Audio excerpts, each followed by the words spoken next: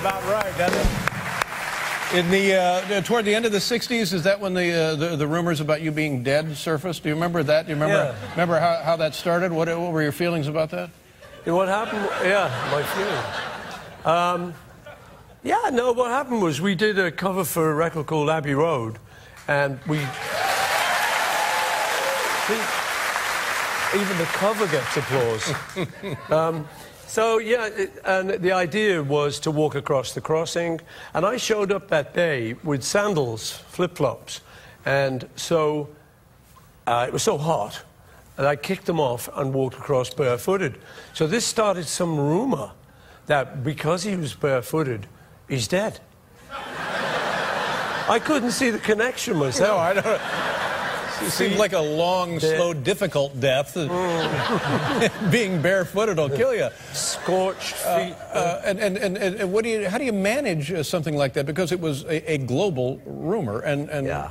I mean, I just laughed at it and knew it was just because of the fame and the craziness. It was an American DJ, so you guys are to blame. Yeah. Not you personally, but... Now, the thing is, I just laughed it off, but it was a little bit strange because people did start looking at me like... Right. Is it him or a very good double? Well, that was the idea. That was the other part of it, that there was a guy who looked like you taking your place. No, well, this is him. Yeah.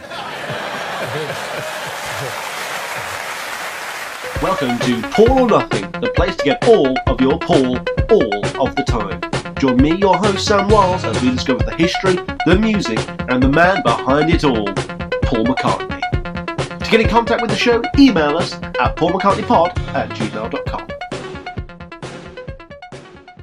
Hello, and welcome to a very special edition of Paul or Nothing, the place to get all of your Paul, trademark, copyright, all of the time. I am, of course, your ever disloyal and disreputable host, Sam Wiles, and the reason that today's episode is going to be a very special one is because we really haven't ever done an episode like it up until now, that is. Maybe this is your very first episode of Paul or Nothing. Oh, Christ. I bloody well hope not, because, well, firstly, if it is, welcome to the show. But be aware that, in spite of the title, no, this isn't a show solely about zany conspiracy theories. We are a show whereby we are dissecting and studying the post-Beatle history of a certain Sir Paul McCartney. And for the most part, the show has tried to keep its topics focused on the man and on the music as much as possible. But as you read through the glut of required material and go further down the McCartney rabbit hole, you start to come across these oddball offshoot aspects of the Paul McCartney story time and time again, like a bad case of the conspiratorial flu. And just like a virus, this particular topic we are addressing here today has fittingly infected entire swathes of the fringe group that is the Paul McCartney internet fan base, thanks mostly due to the internet, and the infected in turn are coughing and sneezing on the rest of us with wild abandon. It is truly a fantastical story, a remarkable story, a seemingly impossible story at first that goes balls deep into the heart of one of pop culture's largest figures, incorporating elements and allusions to the music business mafia, satanic cults, the Illuminati, cloning, CIA body doubles, MI5, and of course, the media. Now, if that hasn't got you hooked, I don't know what will. But yeah, of course, we are going to be discussing the wonderfully tinfoil tale that is Paul is Dead.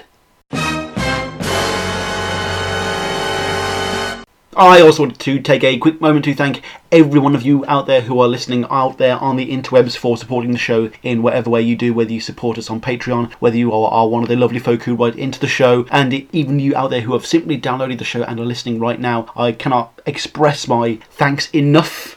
It touches my heart every day to see downloads and viewing figures coming in, outside of the obvious ego-boosting element of it. This show, throughout everything, has been an absolute blast to make for you, and all I can say is that I'm looking forward to making more content in the future. Now, I've already recently apologised on the latest episode as to why it's taken me so long to get some content out there for you recently, and one of those reasons was just the sheer, borderline insurmountable scale of this Paul is Dead project. Rather like physics in many ways, the more you think you know about Paul is Dead, the less you actually know, as every web page and article has another tab and another offshoot that you just have to indulge yourself in, another angle that you didn't see before, and another interpretation that sends your mind racing. And so, to ensure that I get something out there for you, for you, the listener, this week, I will split this Titanic episode into 2 parts. In this half, I will cover the backstory, the album covers, and a few of the more obscure little offshoot elements of the conspiracy. Whilst next time I'll be going through a lot of the lyrics, the backward lyrics, the music of the Beatles, as well as the glut of photographical and historical evidence surrounding this mysterious Macca malady. But before we debase this show by resorting to the ultimate Beatles fringe clickbait, we must first set out in our own way with a little bit of housekeeping. First of all, you can help support the show, help the show aggressively expand, keep the lights running, all by joining us on our Patreon page, which is at www.patreon.com/McCartneyPod. Obviously, I make this show for free, and in my spare time, I'm not in it for the money. As you can obviously tell by this point, this is a show by a fan for fans, and any expression of support from you guys in the community out there is always much appreciated. And this podcast is essentially all I would, and similar podcasts is all I would like to do in my spare time. That would be the dream, wouldn't it?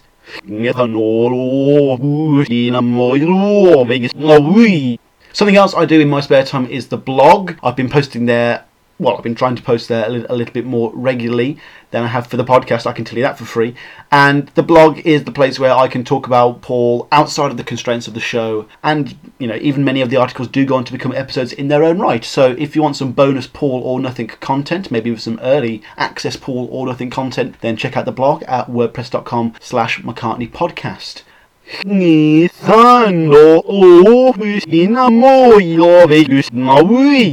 To get in more intimate contact with the show, send us an email, as I said in the intro, to paulmccartneypod@gmail.com. We've actually got a couple of emails to read out this week that 2 of you have sent in. Touches my heart every time. I'm always so excited to read this kind of stuff out on the show. The first one is from Phil Doublecross, and it reads, "Hey up, Sam. Caught your podcast on Back to the Egg, which was timely because I've been playing it in the car the last week in rotation with Jethro Tull's Heavy Horses and Clutch's Blast Tyrant. I thought it was a suitably irreverent and at times astute. I thought you were a little hard on Getting Closer, but the unreleased version with Denny on lead vocals and a much brasher closing section does work a lot better for me. I do take issue with your assertion that Wings were a pop band masquerading as a rock band though. Of course, it was the other way around. Melody and vitality needn't be mutually exclusive. The band was intended as a touring vehicle, and though I never saw them, I guess they were always tougher live than on album, as evidenced by the footage and boots that always remain. Their first single, Give Island, okay, not the greatest tune in the world, but hardly easy listening. The opening track on their first album was the proto-punk Mumbo, which was as far from commercial as possible, and pretty ballsy. I love it. With, I accept notable exceptions, the run of early singles, Hi Hi Hi, Live and Let Die, Hell on Wheels, and Junior's Farm were all rock songs and good ones at that. On their 72 tour, they opened some of their shows with Led Zeppelin's Rock and Roll. For me, Wildlife, Band on the Run, Venus and Mars, and Wings Over America were rock albums. London Town was closer to a folk rock, and Speed of Sound admittedly was, for the most part, soft rock. Speedway did suffer from its own identity crisis and came closest to being a straight pop album. In that context, the idea of Wings getting back to their roots, McCartney has always talked about them going out like a skiffle band in the early days, makes perfect sense. After he broke up with Wings, McCartney didn't make any rock and roll music for nearly a decade, until he started touring again. Although, I still bought all the albums, with the exception of Pipes of Peace / Pipes of Piss, more in hope than expectation. But, as we fans know, you have to love the man warts and all. Keep up the good work, Phil. Now, Phil, thank you so much for that email. That was a very interesting one to read. I do like it when you challenge me out there, the listener. I always invite that kind of discussion.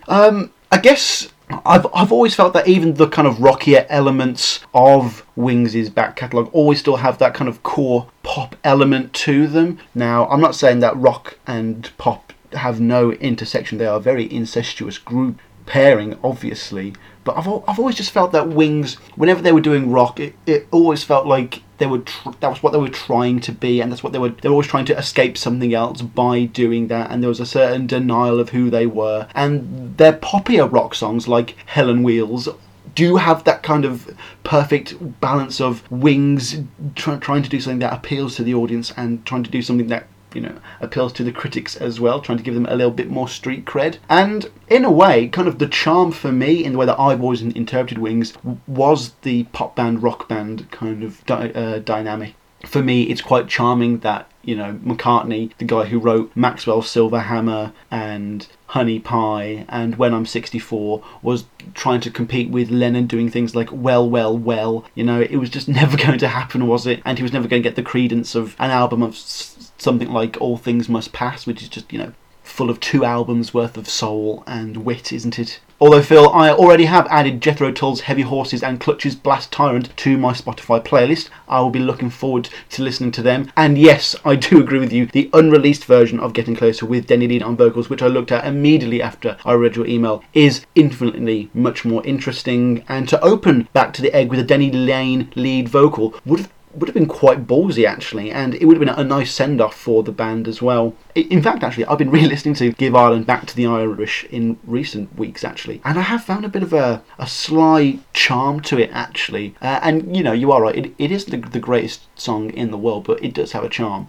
And I have not heard Wings' version of Led Zeppelin's Rock and Roll. I will have to listen to that the moment I have finished this episode. And this next email is from Bodhi Picus, or Picus. He says, "Hello Sam, I stumbled upon your post on Macca's best Beatles songs somehow, which led me to your Paul McCartney solo podcast. Great stuff. I'm working my way through it now, really enjoying it. On my band page, I've started a new blog a while ago, and the first entry was on Paul's best solo songs. We seem to be quite like-minded. If you're interested and don't mind typos that I've yet to fix, you can read it at blah, blah, blah, blah, blah. I'll post a link down below. I'm looking forward to more of your podcasts in the future. Cheers, Bodhi." Well, thank you for that email, Bodhi. And firstly, let me say that as a primary fan of HBO's The Wire and as a true West Side Barksdale boy, I'm a massive fan of your first name. And secondly, I have to commend you on your well-written and finely put together blog post on the top 40 post-Beatles solo Paul McCartney songs. I didn't notice any typos, and fuck me, I know the horror of people commenting in comment sections and sending you emails in, pointing out your factual, clerical and spelling errors. Now, I'm not sure if I was supposed to have listened to your band and promoted it here on the show with our 5 listeners, but either way, I will leave a link in the descriptions below, like I say, and whilst I don't know whether you are a reggae group or a Megadeth tribute band, but what I can say is that your post was obviously much better than anything we've written on our blog for this show. That's paulmccartneypod.wordpress.com, by the way, and whilst I would say your placement of Jet was a little high for my taste, I was very happy to see A Love For You, My Valentine and The Backseat of My Car also placing so high on your list. I had a lot of fun reading some new Paul McCartney content, and if you write anything else new, please send it in as well. I'd love to hear back from you, Bodhi. But that being said, I don't just want to hear back from Bodhi, I want to hear back from you, all of you out there in the world also. I don't care about age, country, musical taste or any divisive demographic like that. Just feel free to send in anything. I love reading out any correspondence you send in, whether it's a hilarious or interesting Macca-based anecdote you may have stored up over the years. Maybe you've met him, you've been to a gig, how did you get into his music, have you got a rare piece of memorabilia? Either way, what is your McCartney story? Or maybe you just want to say hi and say how great the show is. Either way, you can email us at paulmccartneypod@gmail.com.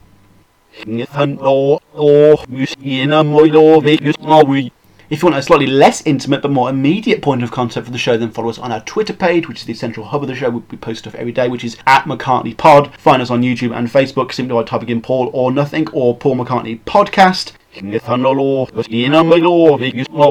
And last, but certainly not least, if you have a spare 5 minutes out there in your day, which you clearly must have because you're listening to this bloody podcast, head on over to iTunes and leave us a 5-star review if you can find us.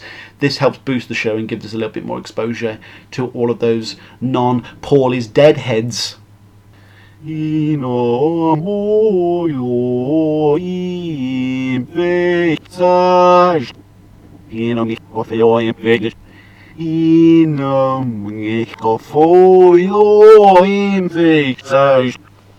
Right, now that we have that out of the way, we can get to the business at hand. The episode you are about to hear has not been censored or redacted in any way. This may, quite frankly, blow your mind. Buckle up, kids. Hit it, Johnny.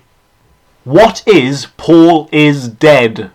What the fuck was that? Who was that? Well, You heard the disembodied voice title there. What is this whole Paul is dead business? And as with most things surrounding this show, I'm guessing at least 30% of you already know large elements of this story in some detail, and I'd say another 50 out there have at least heard in some fashion of the infamous tale that is Paul is dead. Well, Paul is dead, simply put, is a theory put forward by various conspiratorialists, conspiracists, conspiracy heads. You may even, in fact, call it a conspiracy theory that has been circulating around the cultural zeitgeist since the late 60s in the music scene and in the media.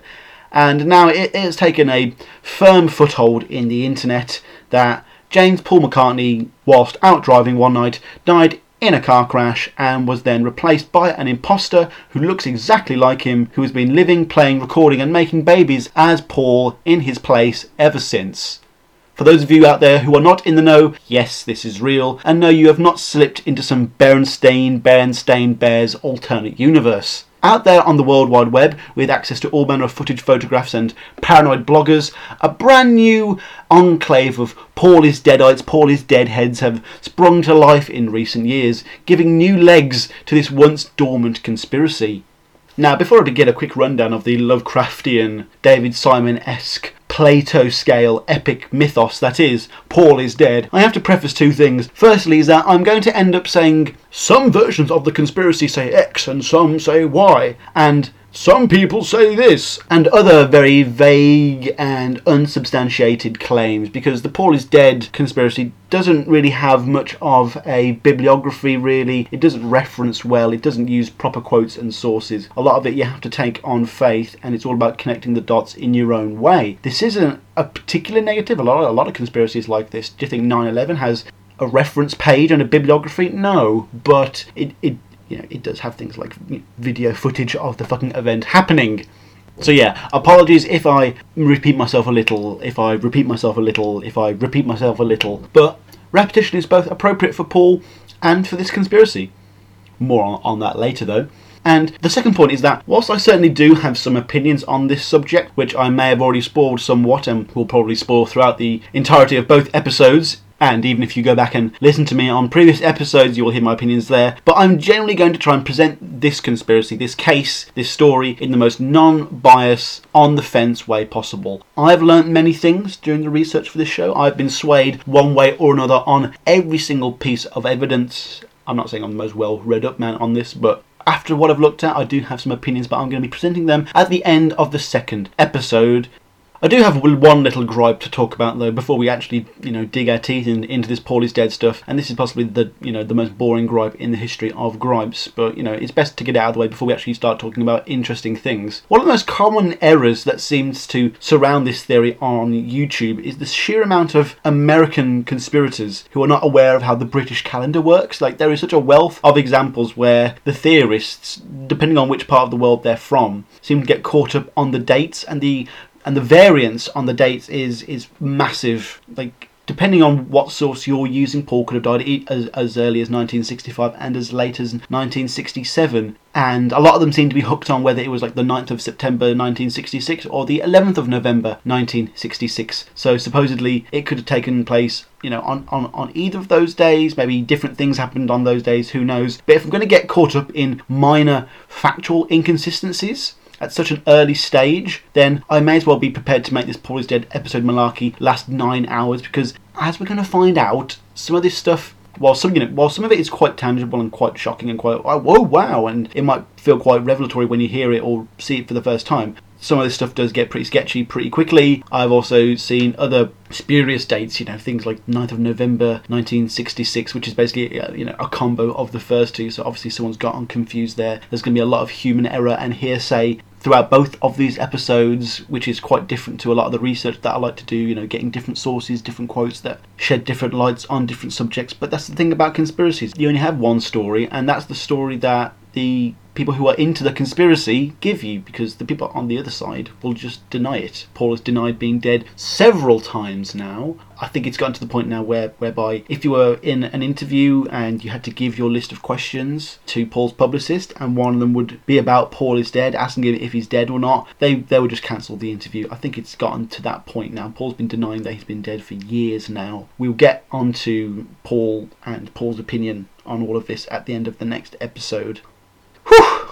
And now that we've gotten that out of the way, I think it's rather appropriate now for us to do our play-by-play of events on the final day of Paul McCartney's life. So yeah, picture yourself on a boat on a river. No, picture yourself, you are Beatle bassist Paul McCartney in Swing in London. It's either 9th of September 1966 or the 11th of November 1966. You've been in the studio all day long recording music for the indomitable Sgt. Pepper's Lonely Hearts Club Band. It's been a long day, and John, probably in a drug-fueled haze, has clearly displayed his growing lack of disinterest within the band, and after a few choice raised words, you storm out in a rage of your own, possibly intoxicated in your own right, and then you clamber into your Austin Healey, and then some versions of the story have Paul simply losing control due to his enraged or impaired driving, and others have him stopping to pick up a woman, possibly named Rita, on the side of the road. Maybe a hitchhiker, a fan, a prostitute, who knows, it varies every single time. And apparently this woman, upon finding out who had picked her up, apparently went into hysterics, which caused the car to crash. And it's here that, as a podcaster delving into Paul or Nothing, I'm faced with the urge to add to the mythos myself, as it seems that there are so many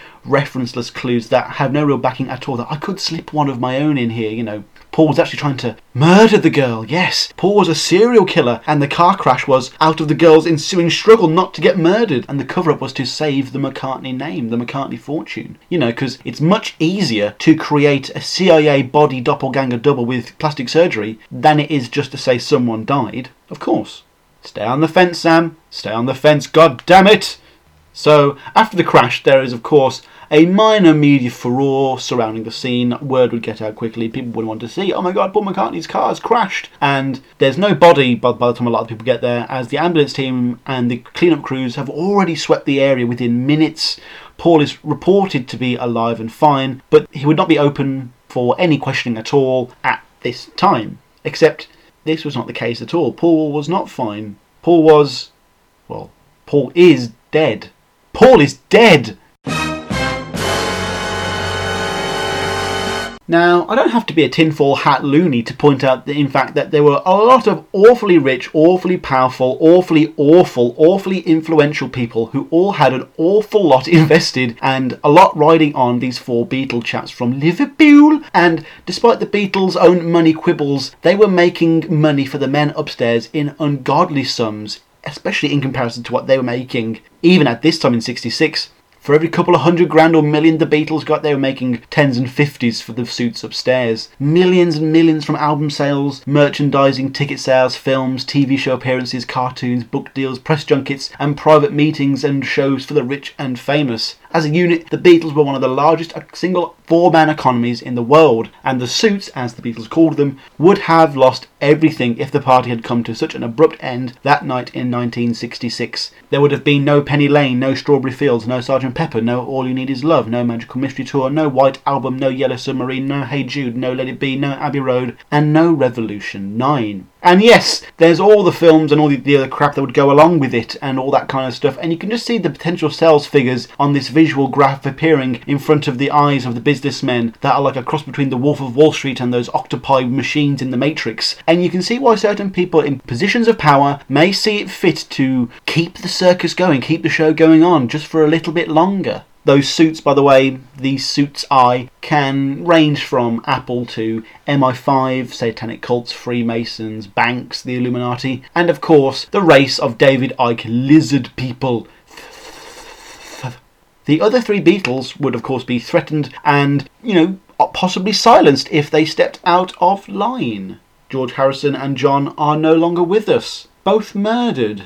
Slightly suspicious, isn't it? The way the Paul is dead cabal, and I think cabal will be the phrase that I'll use for the most of these episodes, managed to keep the show going with a very Kafkaesque marionette. Yes, folks, we are now wandering into the psychosomatic, para-dimensional world of body doubles and doppelgangers. The main story is that the Cabal set up a Paul McCartney look-alike contest. And they picked the winner, a man who, again, depending on who you ask, was by the name of William Shears or Billy Campbell. And, once it had been determined that he'd been selected, he was the chosen one, he would either be bribed or coerced into getting a whole lot of plastic surgery and having to spend the rest of his life living it out as Paul McCartney. Now, I know a lot of us want to be our heroes, but I think that is going a little bit too far, don't you? I mean, that's an odd opportunity, an odd, very unique opportunity to be offered to someone. Would you like to be Paul McCartney for a day? Oh yeah, for a day, fantastic. Okay, well, would you like to be Paul McCartney forever?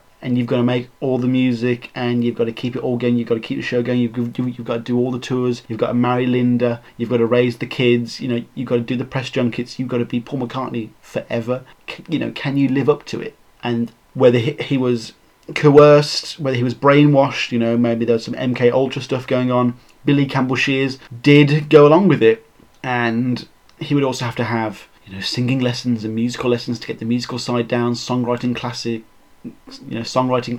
and having to work with ghostwriters to make sure more of the hits were churned out, acting classes to get the voice and the mannerisms down, press courses to handle the public, and he would also have to smoke a whole lot of weed and quickly build up a believable McCartney-esque tolerance to the green herb. In various publications and works, this fake Paul, in a Bradgelina-style quip, will also be referred to as Fall, fake Paul. And, throughout the episode, if I suddenly stop saying Billy Campbell, you'll know who the fuck I'm talking about. There's Fall, fake Paul, imposter Paul, clone Paul, body double Paul. Any of these will be referring to Mr. William Campbell Shears.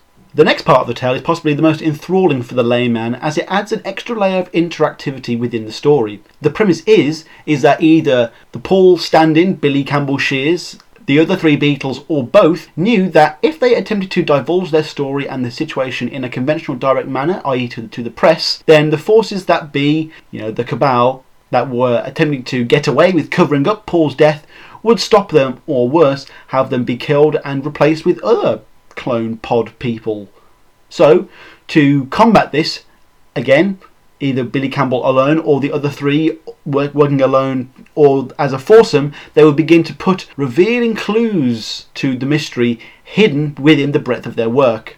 Now, since this came to light, every single product and single piece of media that the Beatles have ever put out has been scoured and scrutinised with a fine-tooth comb for any clue that may reveal further parts to this tale. It's a true Easter egg hunt of epic proportions, a scavenger hunt and a murder mystery all rolled into one.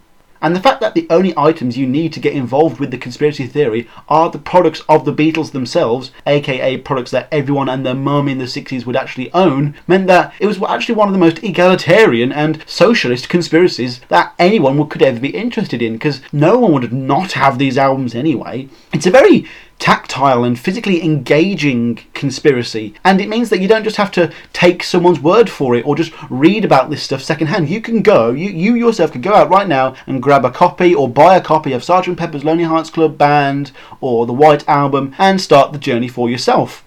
Whereas 9/11 may be the gulf of the conspiracy world, think of Paul is Dead like soccer, whereby anyone can get involved. This, as well as the sheer amount of time this story has been around in the pop culture zeitgeist, has meant that the tale, unlike other large conspiracy theories, is not one single gospel narrative that's being retold over and over. Rather that it's a very living document, a very mercurial conspiracy that is constantly evolving and changing. So whenever some new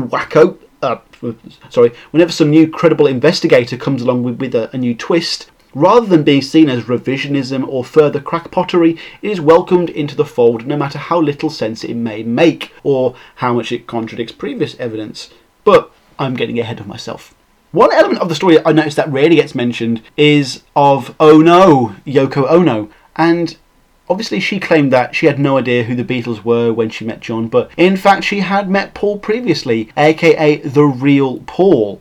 Paul had always been the true avant-garde Beatle. He had met Yoko in these artsy circles, which makes things even weirder when you find out that, both Yoko and Linda Eastman, the future Mrs. McCartney, both went to the same college at the same time.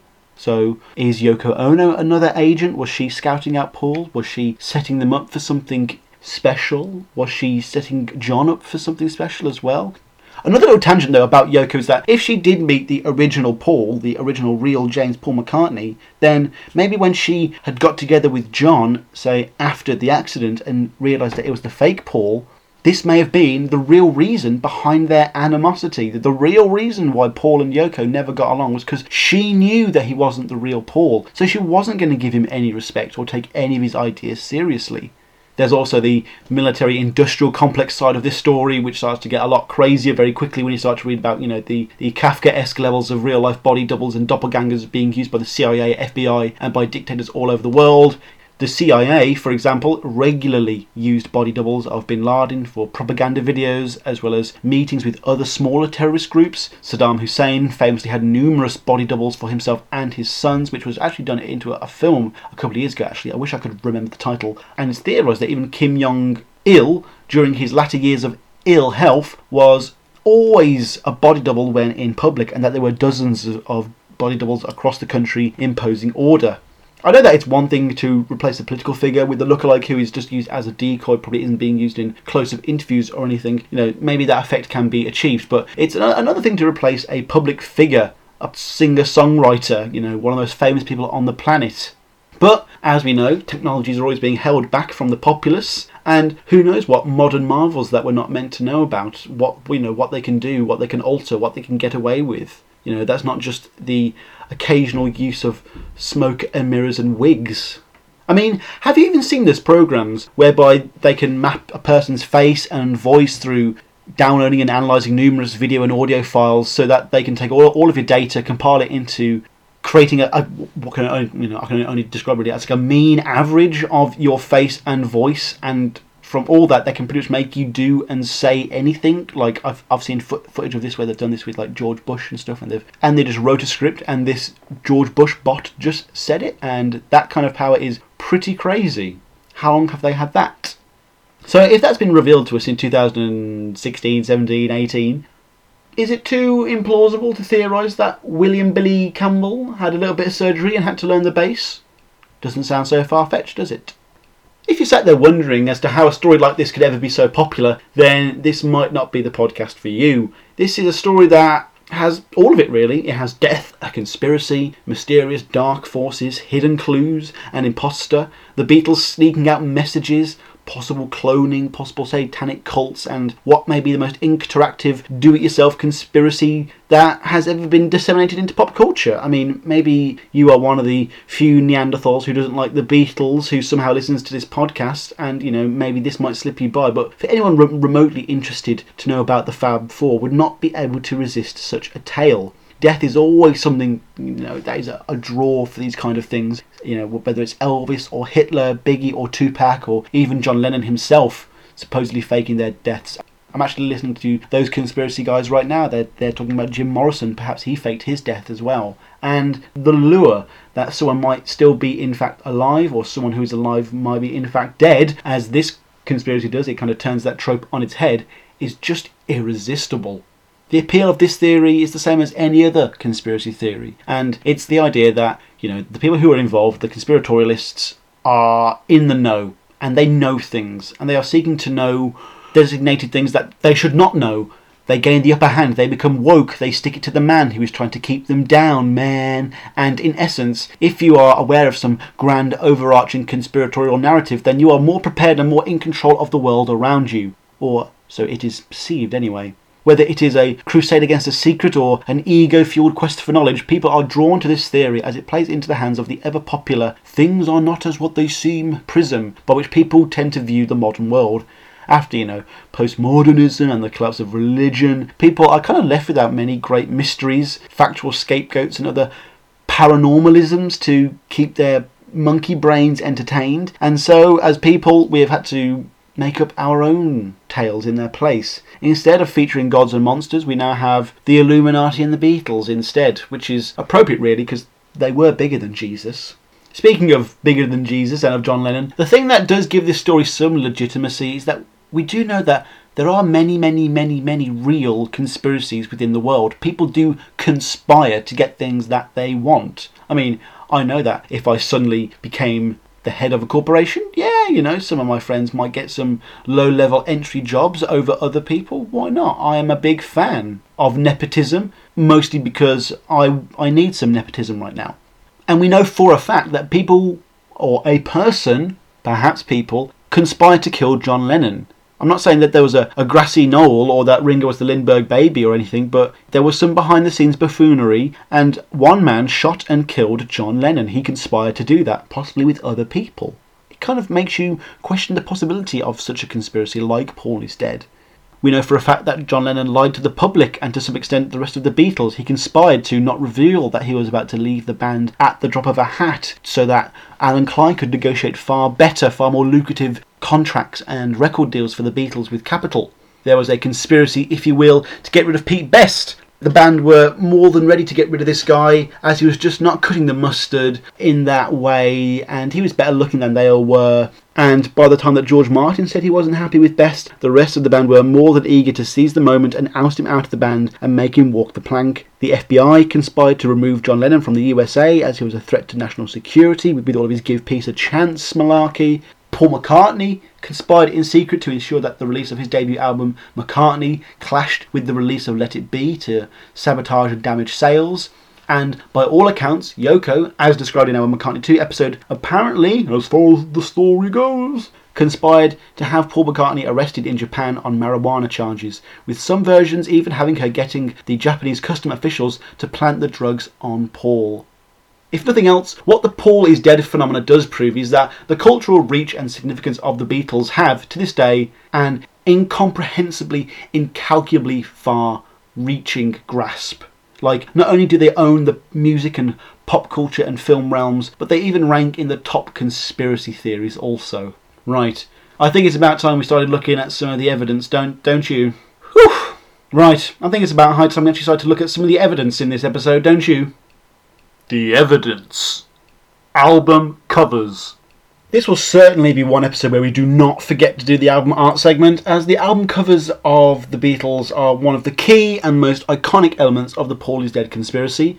Like I just mentioned, the reason for this is that anyone can go out and dig out their own album and find the clues for themselves. It's very fun, it's very hands-on, you get to get your hands dirty. Like a mystery novel for children, whereby, you're scouring every square inch of print like some demented life or death version of Where's Wally / Where's Waldo. This is one of the most fun and interactive parts of the conspiracy for me, as it plays into the hands of every Beatles fan in the world. Fans like me who had already obsessively collected every album. You've got them all and you can just go through them and you get to have your whoa dude moments. But let's start with the very first album. And the first album we're going to be discussing today is, of course, a very iconic one indeed. It is the cover for Sgt. Pepper's Lonely Hearts Club Band from 1966. So the cover for this one is indeed one of the big ones, not just as much as this conspiracy goes, but in terms of album covers in general. I mean, you've seen it, I've seen it, we've all seen it. It's a visual cornucopia, a wonder to behold, and the mental stimulation that such an image creates is bound to appeal to overactive imaginations, overly inquisitive minds, obsessives, and people slightly on the spectrum. I mean, there are 71 different individual figures that adorn this front cover, and each and every one of them apparently has a significance as to why they would be featured on such an album cover. But what exactly is this album cover portraying? Well, according to the theory, this is no school photograph or company picnic photograph. No, the reason everyone is arranged so neatly in a rank and file fashion in front of an arrangement of flowers and personal trinkets is that this is, well, it's a funeral, isn't it? This cover is literally depicting the death of the Beatles as an original foursome, and now the Illuminati cult is celebrating this fantastical rebirth as brightly and as colourfully as possible to distract you from the fact that Paul might be looking slightly differently. But more on that next episode. Anyway, I just love how this album cover is letting us know about Paul's death in such ironically beautiful Technicolor, when really it should all be black. Sorry, Metallica. I mean, when you look at the bass guitar, you all know what I mean. It looks awfully similar to a funeral wreath, and who played bass? You guessed it, our Paulie. It's even facing to the left, only to further allude that everyone's left-handed bass player is dead. We also have various religious statues surrounding the grave. Everyone looks into the grave. There is a certain significance that is drawing us to the bottom and centre of the image. The entire menagerie of the crowd that are attending this funeral are all people that were, somehow significant to Paul's life, not the Beatles' life. And they are off to see him into the next life. We have Aleister Crowley, the infamous creator and writer of the Satanic Bible. Wow, that's immediately suspicious already. And, well, let's just look at the Beatles themselves, or as I should say, the two sets of Beatles themselves is. Of course, up front and centre, we have what we assume to be the Beatles, dressed head to toe in full bright Sgt. Pepper regalia, and they look as fabulous as ever, obviously, in this new get-up that we've never seen before. But just off to the side, what do we see? Why, it's the Beatles again, more specifically, four of Madame Tussauds' excellent waxwork sculptures of the Beatles in their kind of black suits, their earlier look, and they are looking straight down at the funeral in front of the Pepper Beatles. I mean, look at all four of them and tell me that they aren't attending a funeral. They are all dressed head to toe in black, and Ringo looks just distraught and depressed as he looks down, and Paul, aka the original biological Paul, even he's consoling Ringo. He's got his hand on his shoulder. He's trying to let him know that he's okay, but he's not there anymore. Symbolically, this new Sgt. Pepper, this new version of the Beatles as another entity, in this interpretation, is meant to signify that this band that we know as the Beatles, literally as well as figuratively, is no more. It has ceased to be. They have expired and gone to meet their maker. They're a stiff, bereft of life, they rest in peace. If you hadn't have turned them into wax, they'd be pushing up the daisies. Their metabolic processes are now history. They're off their twig, they've kicked the bucket, they've shuffled off this mortal coil and run down the curtain and joined the bleeding choir invisible. They are an ex-band! They may look like the Beatles, they may sound like the Beatles, but they are not the Beatles. The costume change is telling us that they are now something new, something different, and, something that we have not seen. We look, but we do not see. We do not spot the difference. They are not to be trusted from now on, basically. And one of the statues that I mentioned, the little religious icons, is of Shiva, the god of destruction but also of rebirth, at the bottom of the cover, and that only goes to reinforce this theme. And that's not all. Zoom in on what the Beatles are holding on the front cover. All three surviving real Beatles are carrying shiny, brand new gold instruments, and yet Paul stands out by carrying a black, foreboding oboe. I just loved saying that. I don't think anyone has ever said foreboding oboe before. Remember, it all has meaning, we just have to find it, we just have to spot it, people. And the imagery of Paul and the message and the clue of Paul standing out with a certain distinctive feature, making himself separate from all the other Beatles, trying to make himself noticed, trying to draw our attention to something, is a pattern, is a recurring theme that we will see time and time again in this conspiracy theory, so keep your eyes and ears peeled. Oh, speaking of recurring themes, also on the front cover you'll see a hand above the head of Paul, or should I say the head of Billy Campbell Shears. This is reported by the theorists, by the Paulies Deadites, as a Hindu symbol for death. Having spent so much time in India following the death of Brian Epstein, who may or may not be a wider part of this conspiracy, his death I mean, meant that the Beatles and Paul would be more than familiar with this death symbol, and the hand above Paul's head is going to be something that we spot a lot as well. Many theorists right from the get-go spotted one of the most conclusively fucked up holy shit elements of the Sgt. Pepper cover. If you take a mirror and hold it across the middle of the words Lonely Hearts, written across the centre of the fantastically designed bass drum, which I also drew at a quarter scale for an art project in secondary school, and the reflection of the mirror, once you put it there, will read I won IX, he die. When arranged as I won IX, he die, the image suggests the date, the 11th of the 9th, or November 9th, 1966. That is the day that Paul died, according to some of the stories, and the diamonds between the words he and die point directly at Paul. Annoyingly, in a similar turn of events, to comment on the American Yanks and their dating in the earlier episodes, the problem with this clue is that we Brits write the date as day, month, year, rather than the American month, day, year, which would make this date, well, it would make the death day of Paul September 11th rather than 9th. Fuck, now we're getting somewhere, folks. Woo, we're picking up steam now. Paul died on September 11th, Illuminati confirmed, case closed. I mean, you really would have thought that the conspiratorialists out there would have spotted that particular clue, and I think that would have helped grow the conspiracy in the early 2000s. But anyway, moving on.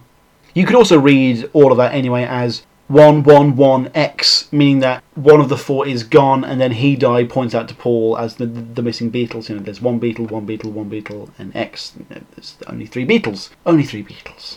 Paul's costume has always been up for debate and a point of much scrutiny in this story, and the details of it can be inspected in much closer detail on the inner sleeve of the album. Seeing Paul set so close to the lens, we are shown a badge thing on his left arm. The image is somewhat warped by the fabric of the badge, but according to the theorists it reads OPD, aka officially pronounced dead. One of the medals on Paul's uniform is only awarded to the British Army at a time for when soldiers had died in battle, rather like the Purple Heart for America. Even his seated position, again standing out by being the only Beatle showing his legs, appears to be in an almost fetal position, once again symbolising the great rebirth of Paul McCartney. Speaking of the close-up of Paul in the inner sleeve, I think now would be the best time to talk about the infamous Paul McCartney, Fall McCartney, Willie Campbell, Sgt. Pepper moustache. This well-known piece of upper lip fluff was, as far as we public were told, to cover up a scar that the real Paul had gained from a scooter accident in 1966. However, as we, the truly enlightened, know, this moustache was to cover up one of the only noticeable scars that Willie Campbell Shears, you know, the fake Fall, suffered during his plastic surgery to make him look more like Paul. On the back cover, the clues continue.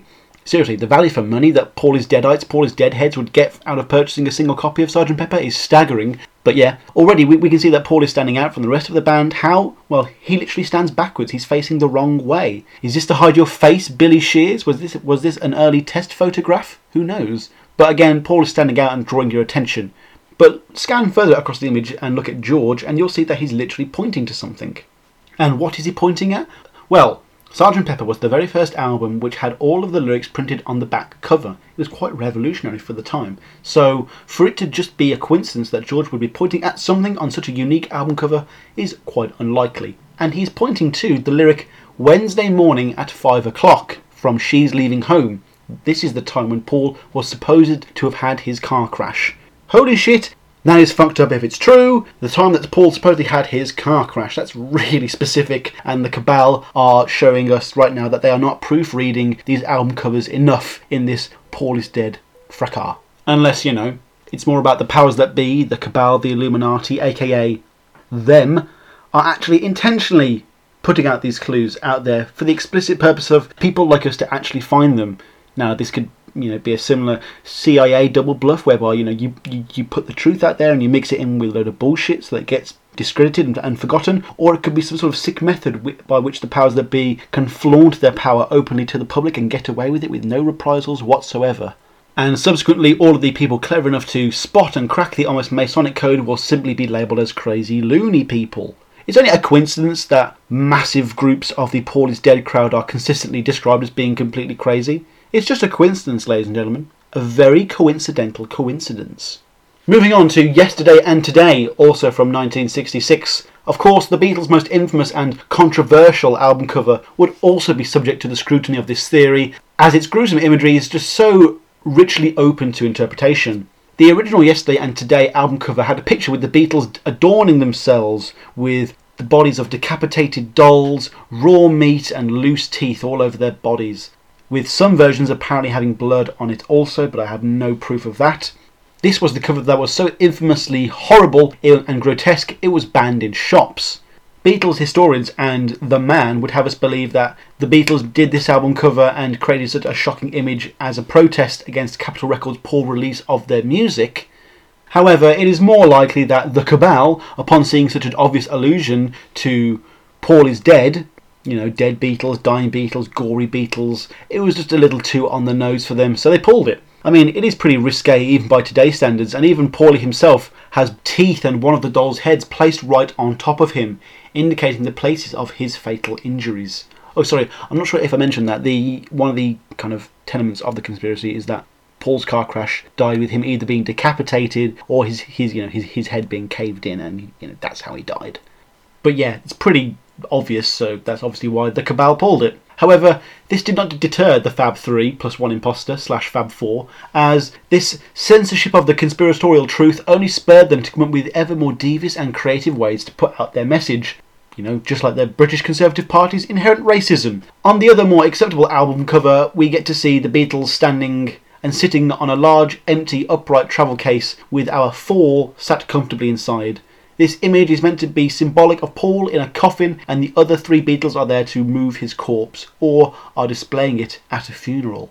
Pressing on to the Magical Mystery Tour in 1967, and this obviously came in hot on the heels of Sgt. Pepper, and it's no wonder really, as this album is also awash with clues to help us inform us of the nefarious misdeeds that were surrounding the Beatles at this time. The Magical Mystery Tour, aside from being a disappointing film, was the start of what George and John would refer to as the second period of the band, which is after Brian's death, whereby Paul / Fall was taking greater control of the band.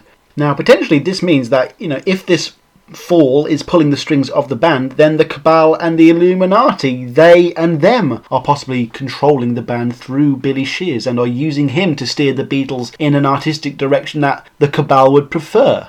In other words, maybe there are mysteries and hidden messages hidden within the Beatles' music that we are truly unaware of. Maybe we are being distracted with all this Paul is dead stuff, and there are darker, more cryptic, more nefarious messages that are being pumped out to us through this music that are holding back society as we know it. Just a thought.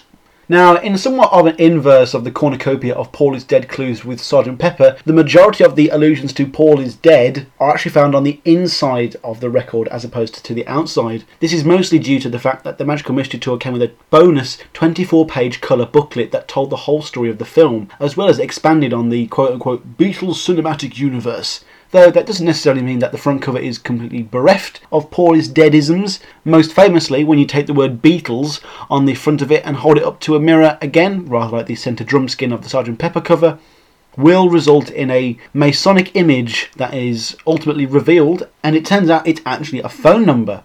Not sure what area code one has in the world that only has 7 digits, but the number reads 2317438, and I've read sources all over the internet and even one written source. Yes folks, I do actually read a shitload of books on these things, and appropriately some of the original Paul is Deadites called this number way back in the 60s apparently, and were greeted by a strange cryptic message that said, "You're getting closer," at which point the number would suddenly go dead.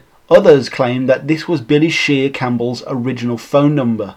We know that the whole album, being a double EP, in its UK release anyway, was an experiment with formats, products, marketing and release stylings, and it was clear that the same spirit extends to every part of the product. This was most notable with the inclusion of the album's accompanying content, the delightful inner booklet that is 24 pages of magnificent colourful illustrations and photos of the tour, is just a wonder to behold, and it was actually the very first album I ever bought on vinyl for the Beatles, and I remember this coming with it and just feeling so blessed. This booklet was also an experimental phase for the Beatles or the Cabal or Billy Campbell himself to come up with ever new ways to deliver their message. Rather than just one cover, they could plant 24 specifically tailored MK Ultra-esque images into the people's minds with this book. I mean, it's not like it's a clue or 2 clues per page or anything, but some of it gets pretty weird. Now, I'll go through the whole thing in order. Not that it makes much more sense doing it in this order, it's not really a cohesive narrative or anything.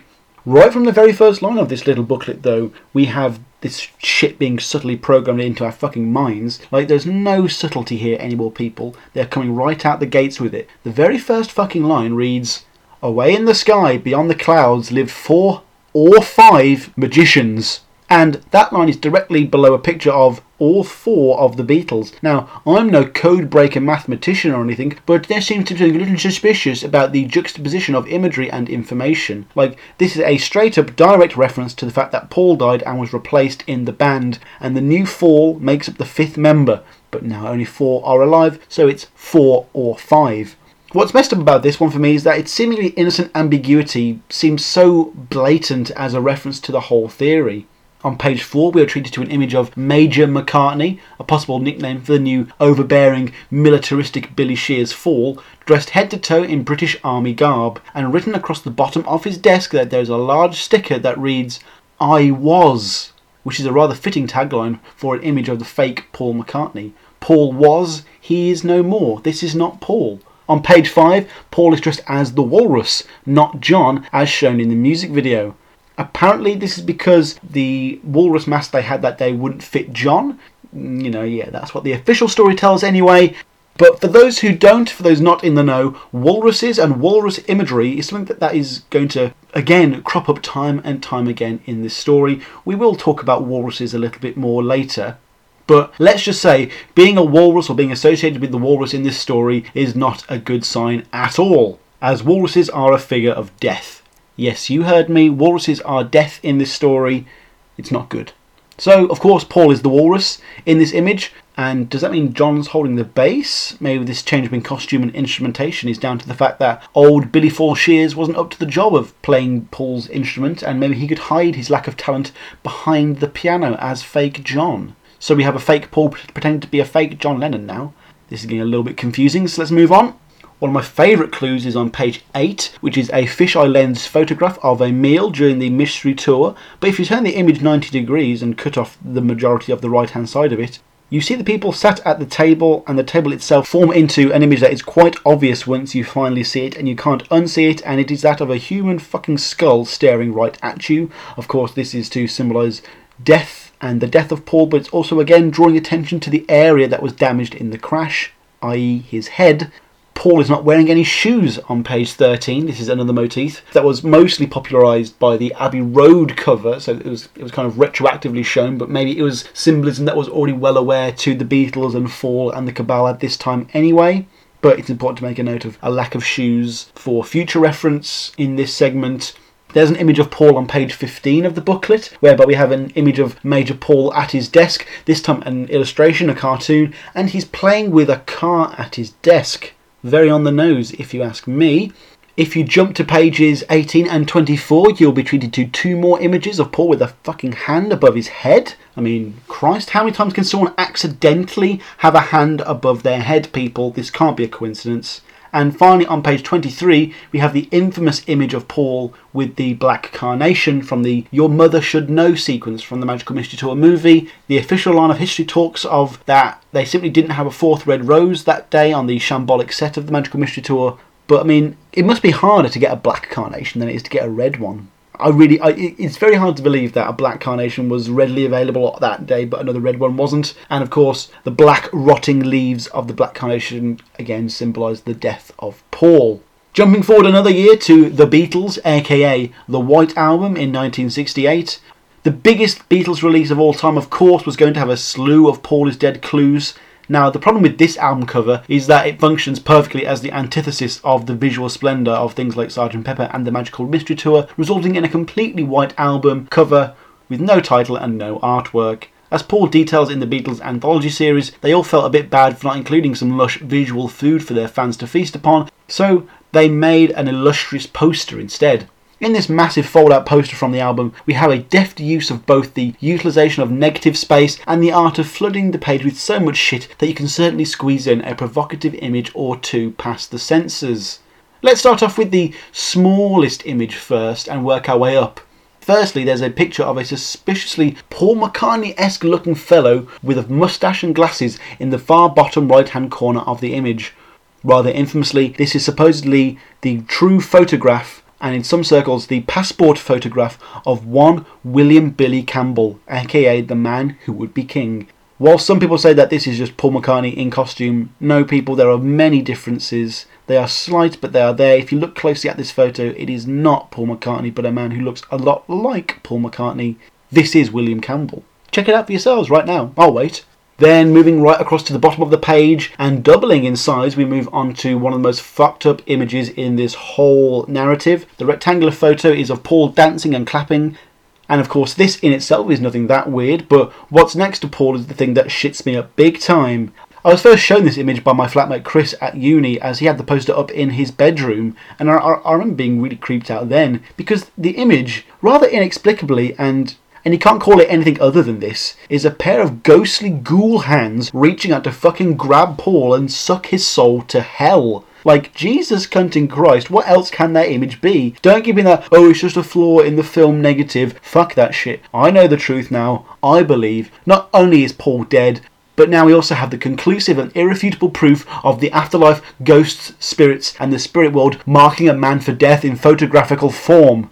Before we move on, Chris also had one of my Wings posters up in his room for an entire year, which I had to steal back from him before I actually moved back home. Thank fuck. That was the Venus and Mars one. It was great. And finally, we have the most overtly symbolic, cultish, and least on-the-nose image on the poster, namely the large image at the top with Paul in the bath. Why is an image of Paul in the bath to be of such interest? Well, he has submerged his entire body, bar his arms, so that he's just protruding his head from the water. Almost like it's a floating entity that is entirely separate, some would say detached, decapitated from his body altogether. As we all know, Paul is meant to have been beheaded in the fatal car crash, and his eyes are even closed on this freaking image.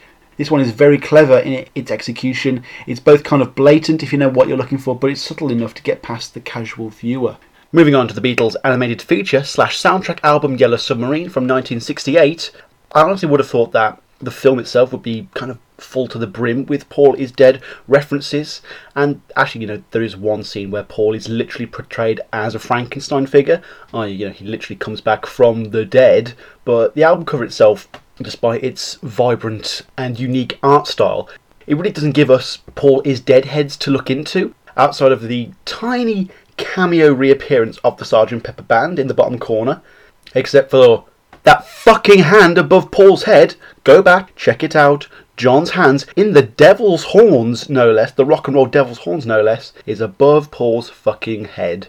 How many accidental fucking hands can be accidentally above this guy's fucking head? What the fuck, yo? What the fuck? Jumping forward to the last album that was somehow released first, we have Abbey Road from 1969. While Sgt. Pepper may be the most famous album cover in the general Beatles history, I'd argue that the cover for Abbey Road is easily the most notorious in the eyes of Paul is Dead fanatics. The cover was released after the story had been gaining traction for a few years, and it now adorns more university dorm rooms than generic Bob Marley weed posters. The most significant image on the cover is, of course, the Beatles themselves, with them iconically striding single file across the zebra crossing. And the discussion surrounding the interpretation of the Beatles as displayed here has always fascinated me, as it both seems to be one of the biggest stretches ever, as well as one of the seemingly oddly sound elements of logic ever. The story goes that the Beatles are marching in a pseudo-faux funeral procession. So we've had Paul's funeral with Sgt. Pepper, now with Abbey Road we have the funeral procession going from left to right. It's done in the order of John at the front, dressed in white to symbolise the priest. Then Ringo, described either as the mourner or the undertaker in his black suit. Then we have Paul wearing no shoes, as described on page 13 of the Magical Mystery Tour booklet. Corpses, of course, do not have shoes, apparently. And lastly, by George, and it's probably the most spurious one of the lot, and it's quite disappointing really, dressed in head to toe in blue denim, and no, he's not ultra 90s man, he's apparently meant to be the grave digger? Yeah, that last one doesn't quite hold up. Maybe George should have some robes dripping in blood and a goat's head or something to be more fitting, perhaps. Being one of the most famous left-handed bass players ever, we all know that Paul was left-handed, and yet the photo for the cover of this album shows him holding his cigarette in his right hand, which leaves you wondering whether the person in the image is actually a right-handed man, such as the imposter Billy Shears. Then we move on to another very obvious and unsubtle clue, especially for the things on this list anyway, and behind the Beatles we can literally see a Volkswagen Beetle. So obviously there aren't going to be many stretches for the symbolism to have some sort of meaning here. I mean, if you don't know what this particular car could have represented, then you really haven't been paying attention to this whole episode anyway. But the license plate of the quote-unquote Beetle reads 28 if, which is meant to have been Paul's age at the time of this album's release, had he actually survived. Actually, he'd be 27 at the time of the cover, but quite a few theorists have covered this by pointing out that many Indian religions, nothing specific, just quote-unquote Indian religions, religions that Paul must have picked up on in his time of the Maharishi, point out that one is considered 1 year old at the date of birth. So, in fact, he would have been 28 if. On the back of the cover there are 3 distinctive dots below the phrase The Beatles, possibly hinting at the fact that there are only 3 Beatles in this band. The crack that runs through the band's name also leads to the same obviously sound conclusion. Another quite creepy image from the reverse side of the cover, again, very close to the word Beatles, is that if you turn the image 90 degrees, that what can only be described as a fucking skull appears again, another friggin' skull. Like, I'm not making this up, and yeah, it ain't a perfect skull, but it's close enough, a skull's a skull. And finally, I wanted to read word for word this extract from the Daily Mail's website. For those of you listening out there who don't know what the Daily Mail is, they're of course a newspaper in the UK. They are clearly a quote-unquote reputable news source, as indicated by this quote here. If the writing on the wall is split into sections, it conveys a cryptic message. Be at Les Abbey. In numerology, the following two letters, R and O, are the 18th and 15th letters in the alphabet. By adding this together, 33, and multiplying it by the number of letters 2, we get 66, the year that Paul is supposed to have died. 3 also represents the letter C, so 33 could stand for CC. CC is short for Cecilia, other theorists claiming that Paul was laid to rest at St. Cecilia's Abbey, a monastery in Ryde on the Isle of Wight. Yeah, I don't know, I didn't understand any of that either. Moving on. Finally, we have the final album, which is Let It Be from 1970. Unfortunately, due to the ever-deteriorating functionality of the Beatles and the fact that Paul was becoming ever more estranged from the band to the point whereby the other three Beatles are siding with him against Alan Klein, the album cover really didn't have the same amount of attention as before. However, the band did manage to squeeze in a couple of little references to the demise of poor old Macca. The album cover is, of course, in funeral black, which is the last grand attempt for the band to symbolise death, and it symbolises the band breaking up as well, so it is very fitting. However, if you look at the 4 photos, the real clue is that John, George and Ringo are all looking off to the left, and Paul, standing alone once again, is looking directly at the viewer. Not only that, but the background colour of the other 3 is white, so the surviving 3 have a white innocence, possible, representing purity, but Paul's background is blood red, symbolising, well, again, red, folks, normally isn't a good thing. It means death in this one. In this case, obviously, it doesn't symbolise the passions of romantic love. The background is blood red. It's only of Paul's head. Paul's head was decapitated. There would have been a lot of blood. Put 2 and 2 together. Paul is dead. Come to think of it, the very notion of letting it be, Paul asking us to let it be, could be a cryptic message from the fake Fall and possibly even from the other 3 Beatles to literally tell people to stop pursuing the line of inquiry into Paul's death. Like, maybe at this point, at the height of the furore, especially after the release of Abbey Road, the Paul is Dead theory was gaining too much traction, and the band, possibly facing pressure, now several years on from the death, were willing to put the whole thing aside, and with the breakup of the Beatles, just move on with their lives forever. And whilst the Beatles would never release a proper studio album again, as the classic quartet they were, they did actually still release some content after Lennon's death in 1980, and the band would eventually get back together with Fall to release Free as a Bird / Real Love. And whilst I don't particularly want to get into all of the music videos of the Beatles on top of this episode, because then we'll just go on forever, really, and I'm going to be doing the Beatles music videos as part of my Paul videography at some point anyway, so I'm sure I might cover it then. If you go on to the music video and look at Free as a Bird, and if you tilt the image 180 degrees, one of the puddles looks suspiciously like Paul's face, another decapitated head. So we do have some time though, and if the last category of evidence was anything to go by, we don't have enough time to tackle another one of the big bad wolves of the Paul is Dead tale, but I did want to utilise this time, especially if we are going to be doing this as a 2-parter, to quickly touch on 3 of the smaller aspects involved in this conspiracy that caught my imagination in one way or another, that I just had to talk about. Plus, I also felt that these ones, regardless of which side of the fence that I would ultimately come down upon, would feel kind of somewhat redundant after the 3 hours of heavy Beatles conspiracy chit-chat.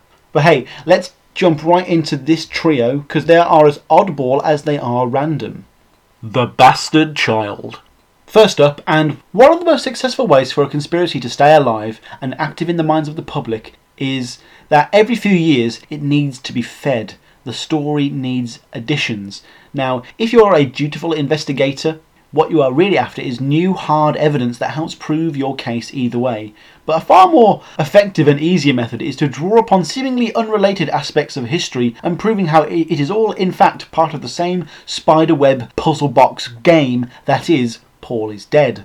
What I'm referring to I will call the bastard child theory. And no, this isn't some loose connection to the world of Westeros or anything, but it does seem to have that certain familial behind-the-scenes cutthroat nature that Game of Thrones certainly has. We all know that McCartney behind closed doors has been known to be an imposing figure, a forceful figure, a demanding figure, someone very difficult to work with, and an imposing figure backed up by a mahoosive, nigh invincible legal team that has meant he's been pretty much untouchable as far as the common crazy person is concerned. But as we saw with the woman who claimed to be the daughter of the late, possibly murdered Diana, Princess of Wales, actually managed to secure an audience with Princes Harry, William and Charles. So anything is possible with enough conviction, I suppose, and with that in mind, let us discuss the bastard child of Paul McCartney. Now, shock of horrors to me, this was actually something that I had heard about before, years and years before doing this podcast. I must have read about it on the internet somehow, and when I found one of the articles about it again, it all came flooding back to me in the world's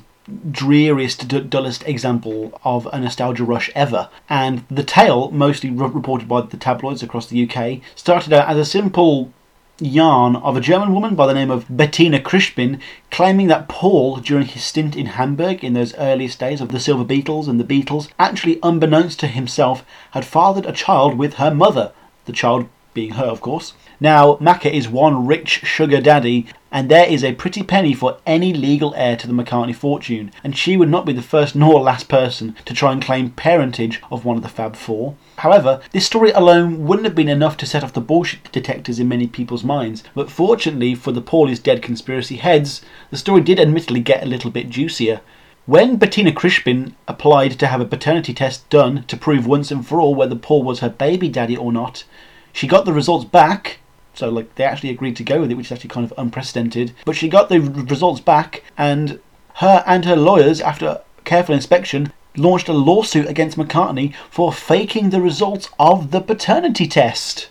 More specifically, she said that the cabal, or, Fall, had sent an imposter who, purely faked the actual test with just his own blood and stuff, or even a literal doppelganger body double was sent in to do the test on his behalf. And since Billy Campbell Shears would not have the same original DNA of that Paul McCartney, the father of that daughter would not match the daughter, thus proving that he is not Paul McCartney.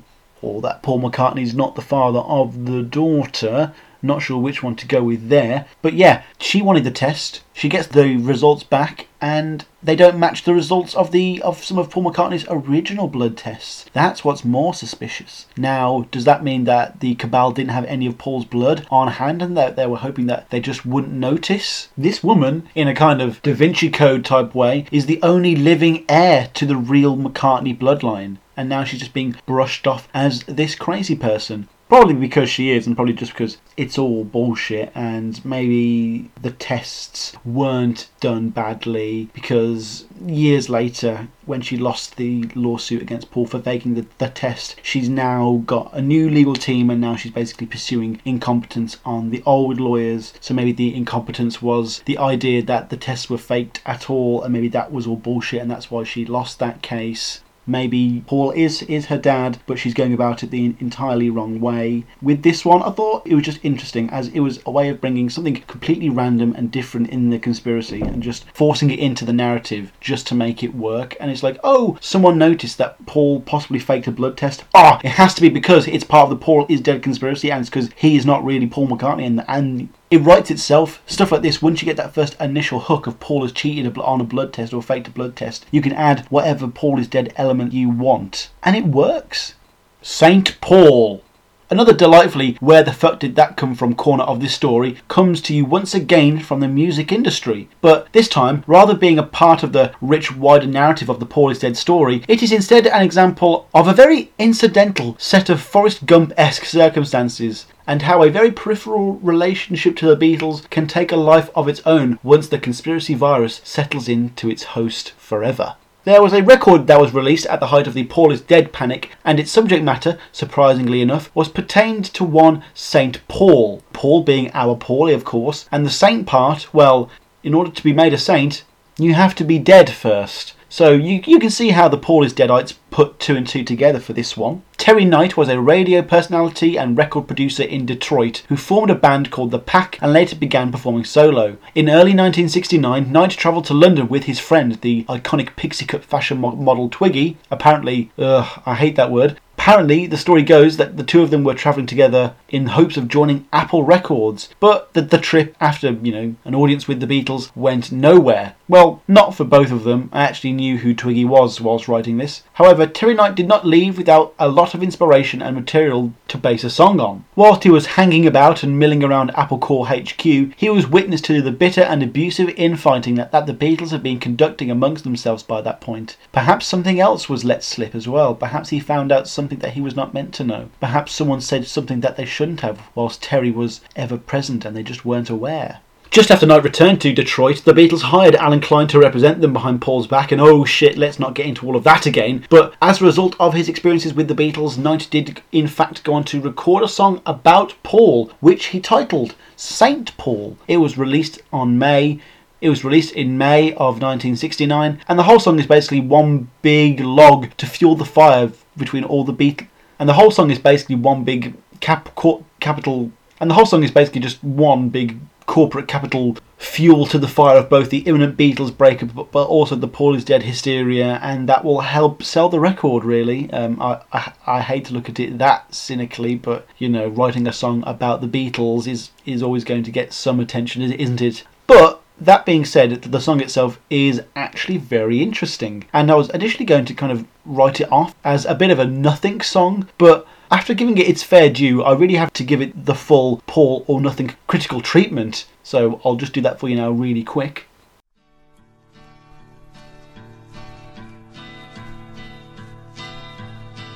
I looked into the sky, everything was high, higher than it seemed to be to me.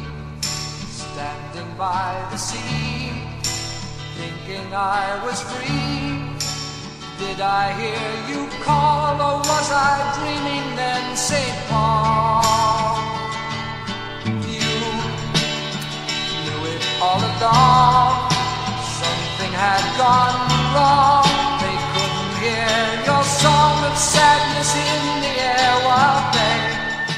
I don't know anything about Knight or his career, but what I can say is that this song is very ambitious, and it has many moving pieces that it's trying to balance and blend together to different levels of effect. The opening movements are obviously very Beatles-esque in their composition, and it's clear that it's a style that Knight is intentionally aping for a specific effect.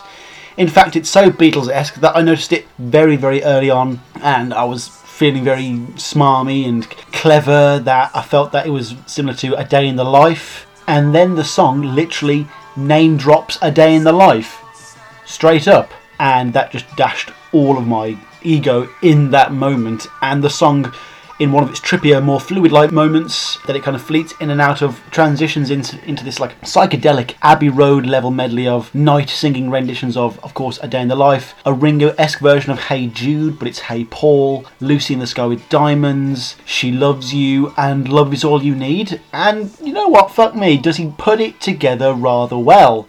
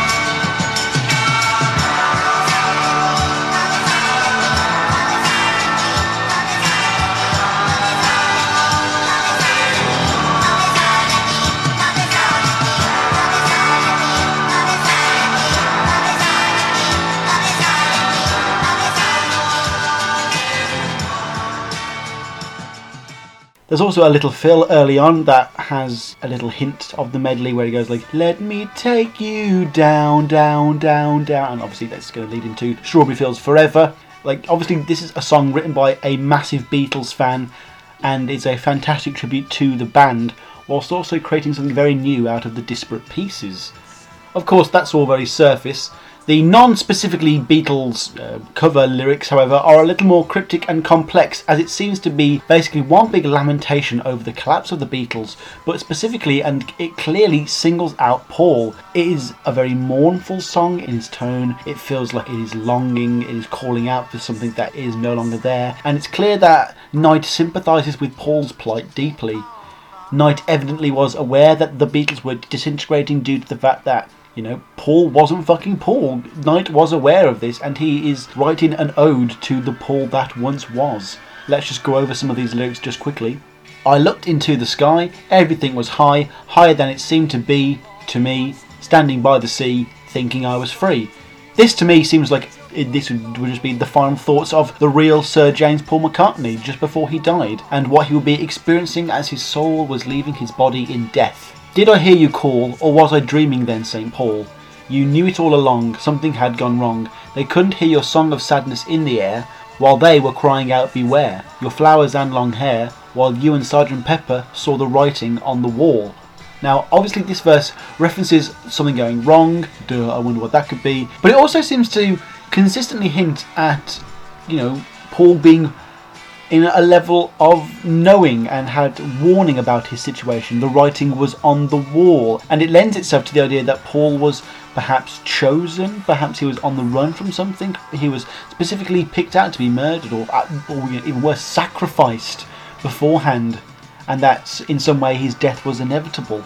You save 1 minute of your life to the future. They said you've got dues to pay today. You say it's a fool who plays it cool, sir. And if tomorrow comes, you'll know they all hear St. Paul say. The line of Paul having dues to pay is a very evocative idea indeed, almost like it's implying that Paul in some ways was to blame for his own demise, or committed some sort of crime against the cabal that would be punishable in this shadowy world of elites that would result in his own execution. You had a different view. Hey there, Paul, what's new? Did Judas talk to you, or did you put us on? Is there something wrong? It's taken you too long to change the world, so Isaac Newton said it had to fall. Hey, St. Paul. And finally, we have an allusion to the biblical character of Judas, the man who fucking betrayed Jesus. Who is Knight referring to here? Who was the Judas that got Paul killed? Was it one of the Beatles? Was it someone else he knew? Again, Knight references something going wrong, keeping up that motif of tragedy. And then the line about Isaac Newton, who himself was a Mason, just as a little side note, seems to hint at the inevitability again of Paul's death. Perhaps I just don't understand the gravity of the situation. This record was a bit of an anomaly, really. I mean, Knight himself says that the song is simply about the breakup of the Beatles and his own failed attempts at establishing a relationship with the real McCartney. Maybe Macca was his way in, and the extra exposure to Paul helped soften Knight to sympathising with McCartney's own version of events, rather like Let It Be. The song itself was initially met with a cease and desist letter from the Beatles' lawyers, not because it was part of some conspiracy, but because the song was in massive breach of most copyright laws, with the full 5 minute and 30 seconds version with all the Beatles stuff being trimmed and edited down to a much drearier 4 minute copyright approved version, rather like YouTube today. This new version was also printed with a credit to both Lennon and McCartney, which only went to further the rumours that this was involved with the Paul is Dead conspiracy, as it looked like the cabal had actively acted to censor the music and then handed the power back to themselves in order to silence Knight. But that's not what it was it? It was simply a song written by a very talented member of the rock and roll establishment and community who used his know-how to create what is essentially the ultimate fanboy mixtape of all of his favourite Beatles songs, all whilst, through the medium of song, trying to make one last-ditched attempt to reach out to the real Paul and make some connection with him. Which is all a little sad when you come to think about it, really. It was a lovely story, this one. But that's all it was, a story. Ringo breaks the silence. It's rather rare to come across an element of Paul is dead out there in the quote-unquote real world, and when it does happen you realise how rare it is, and you never forget it. This may have been the first example of me coming across some Paul is dead media before I even really knew what Paul is dead ever was. I had barely even listened to the Beatles by this point, and I'd certainly not even heard that Paul McCartney was even a person, let alone that he died. And the funny thing is, this is the very piece of evidence that actually inspired this episode in the first place. I mean, I always knew I was going to have to do a Paul is Dead episode at some point, but hey, since I saw this out there, I thought, fuck it, why not? Let's do it. And this inspiration for this Titanic episode was born out of just trawling through Reddit, Beatles groups on Facebook and clickbait dens, and whilst I was several hours deep into one of those searches, I stumbled across a very tantalising title indeed. It was about Ringo, it had Paul in the title, and something about someone being dead. I mean, I know you're not supposed to fall for these things, but I did in fact fall for my animal nature, and I did indeed click. The nature of this article was about Ringo chiming in very, very recently on the Paul is Dead fracas. The somewhat infamous article was only very recently spread widely across the internet, emanating from a website called World News Daily Report. Ringo seemingly had snapped. He had fucking broken and had given a very detailed expose description that would seek to put to rest all of this Paul is Dead stuff. And I'm going to read to you a few excerpts from it now, and brace yourselves for this one, folks, because, well, firstly, because it's pretty crazy, but secondly, it's because I got to do the Ringo impression. In an exclusive interview with the Hollywood Inquirer, Mr. Starr explained that the real Paul McCartney had died in a car crash on November 9th, 1966, after an argument during a Beatles recording session. To spare the public from grief, the Beatles replaced him with a man named William Shears Campbell, who was the winner of a Paul McCartney lookalike contest, and who had happened to have the same kind of jovial personality as Paul. When Paul died, we all panicked. We didn't know what to do, and Brian Epstein, our manager, suggested we hire Billy Shears as a temporary solution. It was supposed to only last a week or two, but time went by and nobody seemed to notice, so we kept playing along. Billy turned out to be a pretty good musician, and he was able to perform almost better than Paul. The only problem was that he couldn't get along with John at all. He continues, we felt pretty guilty about all the deception. We wanted to tell the world the truth, but we were afraid of the reactions that it would provoke. We thought the whole planet was going to hate us for all the lies that we told, so we kept lying but sending subtle clues to relieve our consciousness. When the first rumours finally began about the whole thing, we felt very nervous and started fighting a lot with each other. At some point, it was too much for John, and he decided to leave the band. Wow, that sounds pretty fucking conclusive if you ask me, folks. Ringo has come right out with it. He said it. Can't put that genie back in the bottle. Can't put that back in the box. Perhaps since, he's in the latter stages of his life, like those guys who worked on the Titanic or the Kennedy assassination, he's come out with a fuck it attitude and has decided to spill the beans. This is pretty unprecedented, really. And if it's true, then it's going to bring the whole house of cards down, right? Well, in the words of the mighty Spartan king to the Athenians, who said that if they get in, they will massacre the people, I must too reply, if. Something smells around here that comes from a field and rhymes with Schmollschmidt. Unfortunately, the answer to this one, despite all the furore and the hubbub that it caused at the time, has a very simple answer and didn't even take more than 10 seconds of Googling to find out the truth behind it. A quick trip to the only possibly slightly biased fact-checking site Snopes, and you will see that this website, the World News Daily Report, is actually a whole lot of horse poo-poo. To quote Snopes directly, WNDR is an entertainment website that does not publish factual articles. A disclaimer states that all the stories published by the website are for entertainment purposes only. Yep, it was all bullshit, all of it. And that's the final thought I wanted to leave you with, folks. Again, I'm not coming down on either side of the argument until the conclusion of the next episode, wink wink of course, but if you were to walk away from this episode with a certain notion that something, despite all the supposed evidence that you've been given before you, is in fact bullshit, well, then maybe I've done a public good. And there we are, folks. That brings us to the end of this first part of Paul or Nothing's Paul is Dead exploration. It's already been a pretty crazy ride so far, with a lot of very compelling evidence that is very difficult to ignore, as well as some more spurious and confusing elements, I suppose. There is no real true way to interpret a lot of this stuff, but it is clear that there is something about it that is just irresistible to the human brain. I mean, we've been picking away at this mystery for 50 years now, and with the upcoming release of McCartney's Egypt Station, with its Illuminati pyramid imagery, we will soon have another mysterious chapter to add to this story. Next time we will cover the lyrics, backwards lyrics, photographic evidence, and uncover the real truth and my opinions on this whole Paul is Dead mystery and where it came from. Thank you very much for listening, ladies and gentlemen. This has been Paul or Nothing. Find us on Patreon, Podbean, iTunes, YouTube, Twitter, and email us at paulmccartneypod@gmail.com. I'm going to do a shorter outro this time, folks, because this is part 1 of 2, and it feels a little bit rude to make you put up with me saying goodbye twice, but also because if I keep talking much longer, I'm going to come down on this conspiracy much harder than I mean to and probably let slip something that I shouldn't. This has been a fucking great episode to make for you all, despite how fucking long it's taken to come out. I'm sure Denny Laney is already playing us out right now, so let's wrap it up. I hope you've enjoyed this madness, this half of the madness. I hope you are looking forward to part 2 right around the corner. I hope to see you again very soon. I am your host, Sam Wiles. This has been another bonus episode of Paul or Nothing. It's been a pleasure. Peace and love. Peace and love.